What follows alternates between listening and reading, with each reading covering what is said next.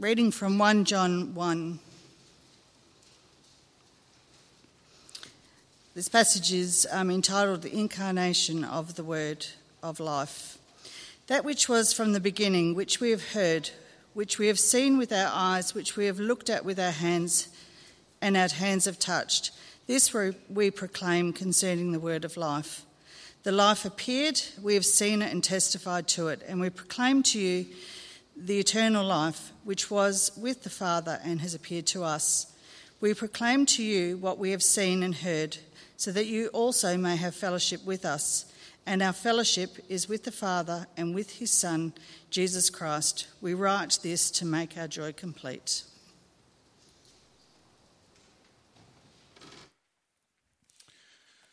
Thanks, Nicole, and morning, everyone. Good to see you all this morning again. Well, this morning we're asking the question, what is Christianity? Which hopefully if you are new or visiting with us today, that's going to be a really helpful question to consider. What is this all about that we do here?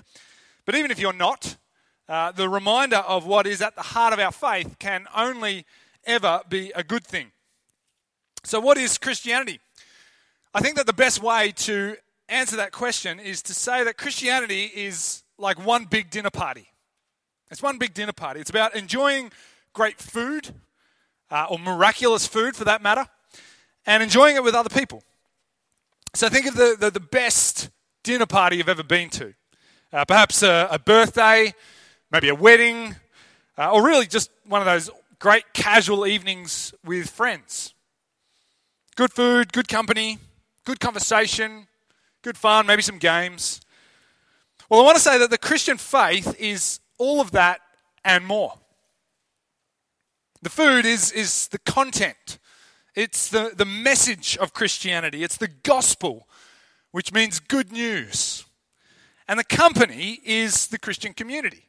It's all the people who share that message and enjoy it together. In fact, the enjoyment of the food is multiplied because it's enjoyed with others. And so that's Christianity in a metaphorical nutshell.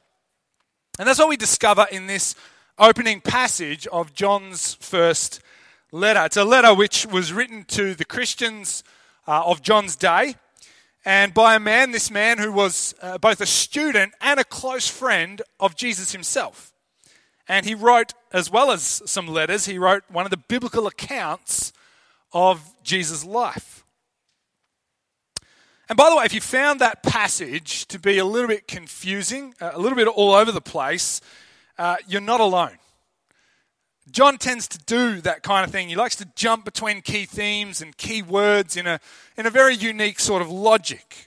And these verses are a bit like a microcosm of the whole letter, which kind of goes here and there and back again. But yet it has and maintains a very elegant logic nonetheless. But this is also how it goes with the Bible. After all, the Bible, it was written by real people in real places and real times. And, each of the books carries a bit of a unique slant or style. So anyway, here's a possible reading of these verses with a much more simplified syntax. John's saying, our proclamation is about the word of life, which was from the beginning, which we have seen, heard, and touched, and which is for our fellowship and our joy. That's the simplified version. And so it's all about the word, and it's about fellowship. It's all about the message and the relationships. It's all about the food and the company. It's all about the life-giving communication and the life-sharing communion. So let's start with the first part this morning, the life-giving communication. Don't you love that term, life-giving? It's very positive, isn't it? It's like something you might hear in a shampoo ad. It's got life-giving ingredients, a revitalizing formula, a rejuvenating blend, all combining to make a thoroughly invigorating product. Your friends won't recognize the new you. It's a bit of a load, isn't it? By the way, I had to use that picture. I don't know if you've seen the Dove ad where the bloke uses women's shampoo and every time he walks around the office it does the shampoo effect. And YouTube it, it's great. But I want you to think instead of shampoo and conditioner, I want you to think instead of stuff that actually gives life, not just your hair. Things like food. Things like water. Things like oxygen. The message of the gospel gives life like these things. But instead of physical life, it gives spiritual life. Spiritual life which results in eternal life, never-ending life. How is that possible, you might ask? How can words possibly give life? Well, it's because Jesus is the message. He actually embodies the message. He is the gospel. He is the word of life. And so in John's gospel, that is his account of Jesus' life, he starts by telling us that Jesus is the word made flesh, who made his dwelling with us. And throughout that account, he's careful to record all the times that Jesus talks about being life, defining and embodying true spiritual eternal life. And so Jesus calls himself the bread of life, the water of life, the light of life, the resurrection and the life, the way, the truth and the life. All these different things. He is the word of life. He is the communication of God that brings life to all mankind.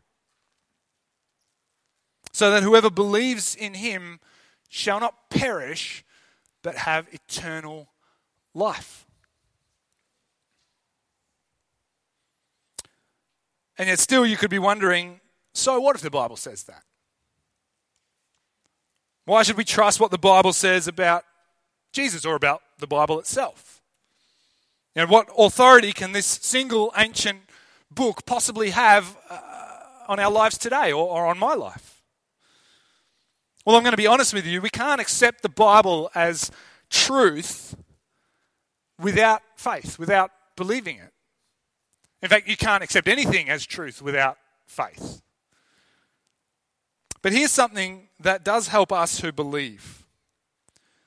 The authority of these words are proven in both the message itself and the messenger, or the messengers. So according to John, firstly, the message is Jesus himself, as we've said. And that Jesus is the pre-existent, eternal word of life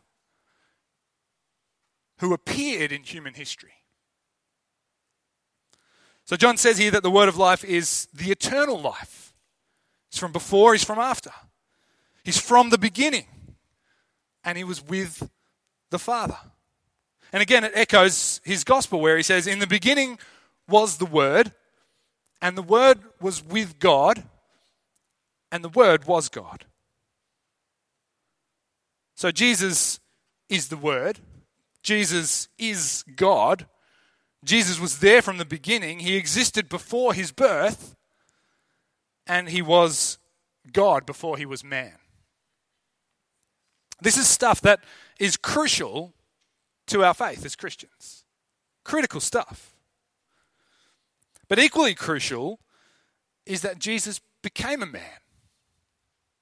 That he entered into history 2 millennia ago and changed the world. This is what John is referring to when he uses the word appear. The life appeared. The eternal life has appeared to us. He was born by a miraculous conception of the Holy Spirit. He was God become man. And this is what we Christians call the incarnation. God stepping into the world. And so the authority of the message is that Jesus is the God-man. That he is humanity and divinity combined as one. That he is out of this world big and yet humbly steps into this world. And this also points to the authority, secondly, of the messengers. So John says repeatedly that we, and he's referring to he and the other apostles, he says we have heard Jesus, we have seen Jesus, and we have even touched Jesus. Not just heard, but seen. And not just seen, but actually touched. We've seen him with our own eyes. We've heard him with our own ears. We've touched him with our own hands. This guy was fair income. He was true blue. He was a real guy, as real as they come. And so the apostles as messengers carry authority because they were eyewitnesses. They were there with him. When you put eyewitnesses on the stand in court, their testimony carries significant weight, doesn't it? Unless they're discredited as liars or their word just can't be trusted, it's basically that their word is taken as fact. They were there, they saw it. There's no question. And then even more so when their testimony is corroborated by other evidence. The Apostle Paul says that Jesus appeared after his resurrection to all 12 of the apostles and then to more than 500 other eyewitnesses. That's a lot of weight. And if that weren't enough, these messengers have another type of authority. Not only are they eyewitnesses with a solid testimony, they're also sent by the man himself. This is what the word apostle means. It means basically one who is sent with a message. One who is sent with a message. And so this is what we might call an authority of commissioning. An authority of commissioning. It's a bit like if a king, entrusts his signet ring to a close advisor.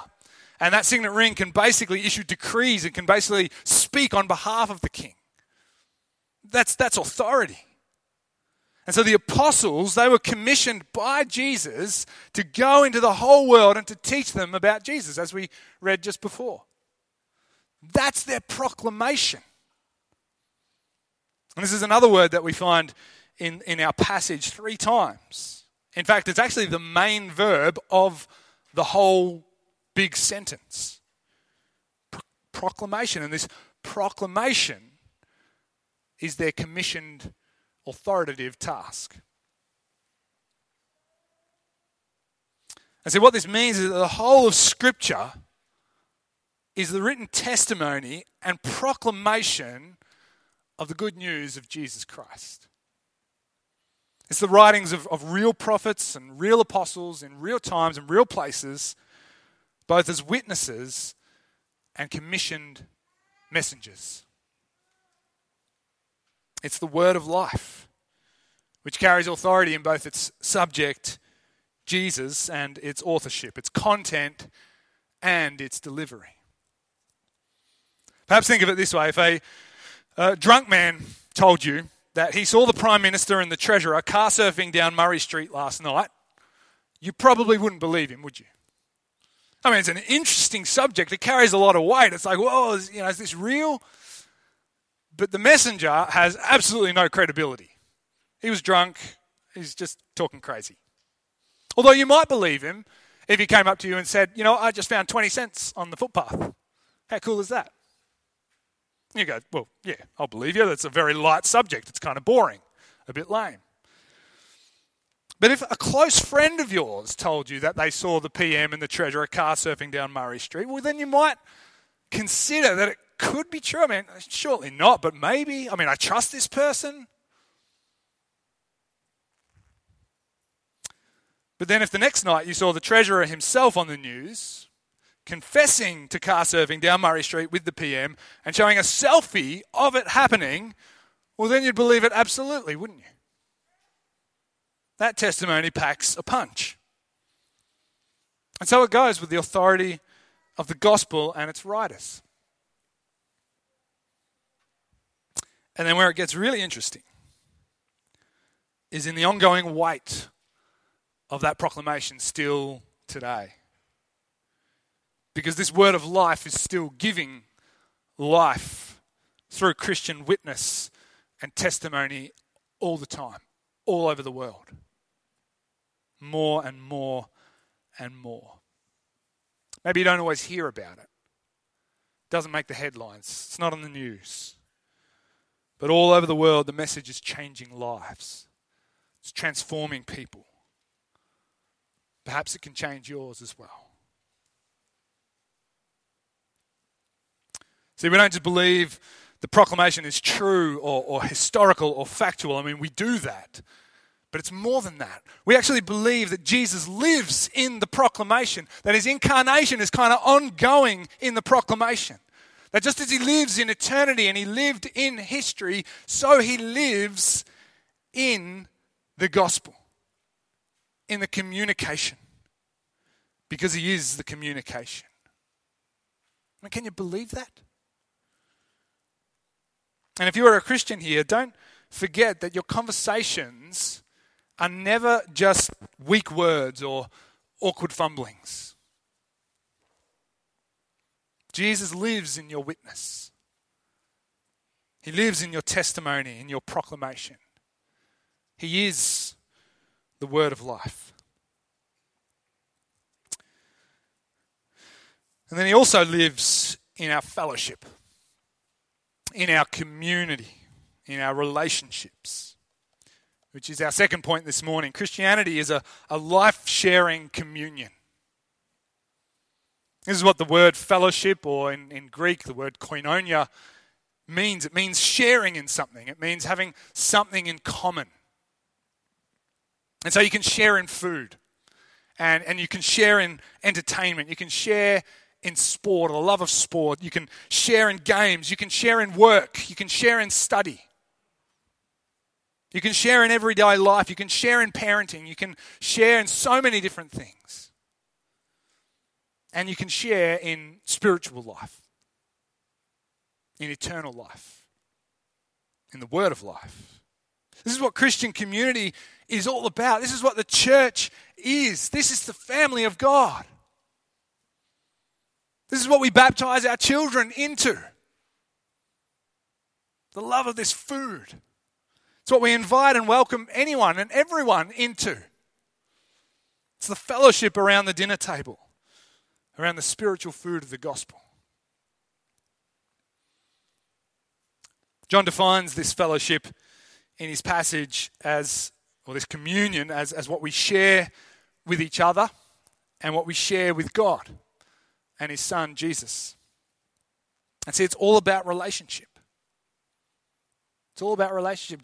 John doesn't use terms like salvation and being saved. He's talking about fellowship and relationship. And I'll say this to anyone who walks through those doors: Christianity is not about religion. It's not about what you do. It's not about rules. It's not about any of that stuff. Christianity is all about relationship. It always has been. The Old Testament is all about a God inviting people into relationship with him. And he does that through creation, and he does that through covenants, as we talked about. And in the New Testament, well, that's all about Jesus inviting us into a relationship with him. This time through his death and his resurrection. Jesus actually says, you're my friends if you believe in me and you obey me. Another time he says, who's my family? It's not the people I grew up with. It's those who believe in me. Those who accept my words. And the message of the gospel is all about a reconciled relationship. As we considered in the baptism before, God creates us to be in a relationship with him. But in selfish sin, we tell him to get lost. Get out of my life. I don't want that. And then we're lost. Then we're doomed. So then Jesus comes to die for us and to conquer death in order to forgive us and redeem us, to reconcile us back to God again if we believe in him. Hence you get this great plea from Paul in his second letter to the Corinthians. He says, be reconciled to God. We urge you, be reconciled to God. This is what he calls the message of reconciliation, which is what the message of Jesus is all about. You can be most who you were meant to be. You can have the life that you were designed for if you're reconciled with God through his Son, Jesus. And so this is the nature of the message. As we saw with the kids, it's an invitation. It is an invitation to know God, to know him personally, to be in a relationship with me, saying, come on, it's free, you can have this. It's an invitation for you, it's an invitation for your kids, it's an invitation for anyone, even those who are most far off.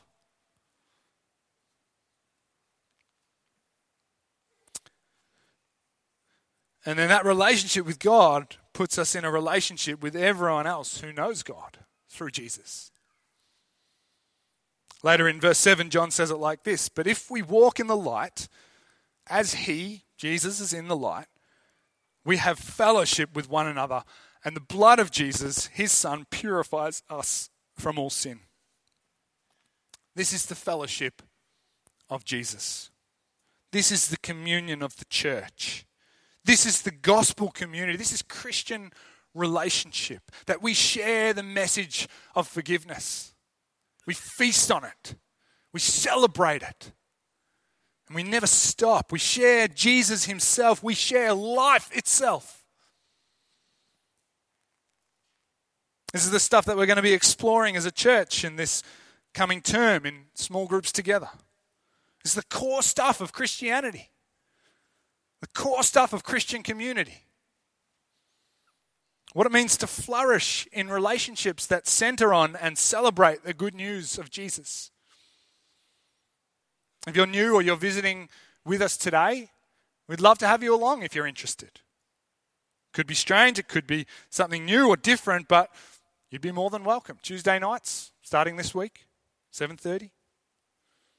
And we hope that the nights themselves, for all of us, will be an expression of this life-sharing fellowship around the life-giving message. As a church, we believe that this is essential stuff. That the life-giving message, it has to go with the life-sharing community. You can't have one and not the other. You can't have Christianity without relationships and without fellowship. John, in his letter, he talks about two things that will be left incomplete without both of these ingredients. First, later in chapter 4, he says, if we love one another, God lives in us and his love is made complete in us. So God's love, which he says in a couple of verses before, is shown in Jesus, is completed in us when we share it with one another. It's completed in us when we love one another. And if we don't love one another, well, then it remains incomplete. Then there's something missing. Then we haven't truly got it. And then back in our passage in verse 4, he says that he writes these things, proclaiming and testifying the word of life, so that our joy will be complete. Our joy. Again, without this message and this fellowship, our joy, it's left incomplete. What's joy when you don't get to share it? But when we share the joy of Jesus, of the gospel, what it means to us, how it changes us, the life that it gives us, well, then it becomes complete. And we see that in a couple of ways. In one way, it's like I was saying at the beginning, we enjoy good food even more when we enjoy it with others, don't we? Same with a good movie. So much more fun. Or good music. Or a good dance. I mean, you've got to enjoy that with other people. Although alone a dance is not a bad thing. I enjoy that once in a while. But we enjoy it more with others, whatever it might be. And it's the same with the word of life. We enjoy it most when we enjoy it together. And then in another way, our joy, it tracks towards the completion of eternity. That eternal life, of foreverness. The life that is given beyond death, that is a life of pure joy. No pain, no crying, no death. Just happiness. just fulfillment, just love, just life. It's pure joy and it's pure communion, relationships and fellowship without division, without any hatred, without any arrogance, without any separation. We can't even really fathom it in this life, but that's the promise. So this is the spiritual dinner party that we celebrate. The delicious food of the gospel and the enjoyment shared with others. This is Christianity. And this is why we have this symbol, the Lord's Supper. It's what it's all about. You might have also heard it called communion, and that's because it symbolizes the communion, that is the fellowship, the relationship with God and with Jesus. And we use real bread and we use real juice because it's something that we can touch and see and taste. It's physical stuff, but it's to remind us of a spiritual reality. After all, in the same way that food and drink gives us physical life, the body and the blood of Jesus gives us spiritual life. It's not that there's anything special about this bread and juice. It's everyday stuff, picked up at Woolies or Coles at some point during the week. But the body and the blood of Jesus, which we kind of just remember through it, that gives us forgiveness and redemption and eternal life.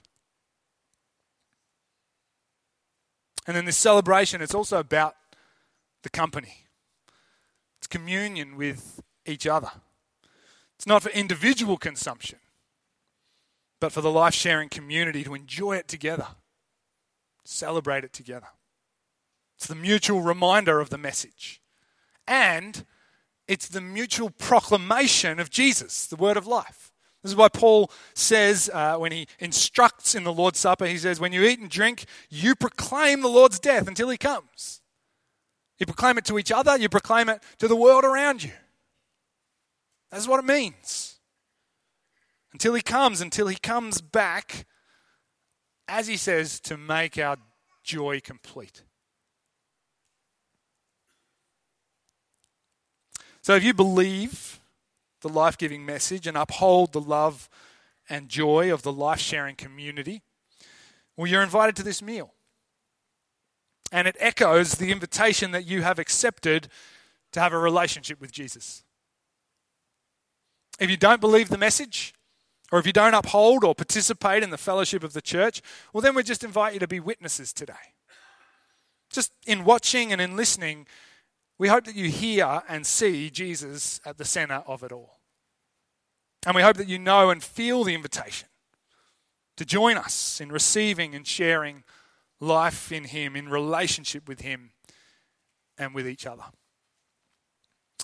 Shall we just pray?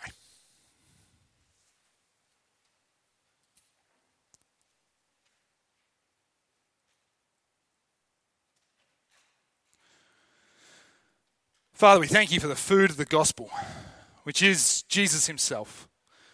The message of life, forgiveness, redemption, and reconciliation. We thank you that he gives us life, not just physical life, but spiritual life, eternal life. We thank you for the joy of Jesus and the joy of eternity, celebrated now, here, today. And we thank you for the company of gospel community, of the church. We thank you that you made us for relationship and you urge us to enjoy this meal in fellowship. We thank you for love that's multiplied, for joy that's multiplied, for faith and hope that's multiplied. And we just ask that you will increase it and grow it today. In Jesus' name, amen.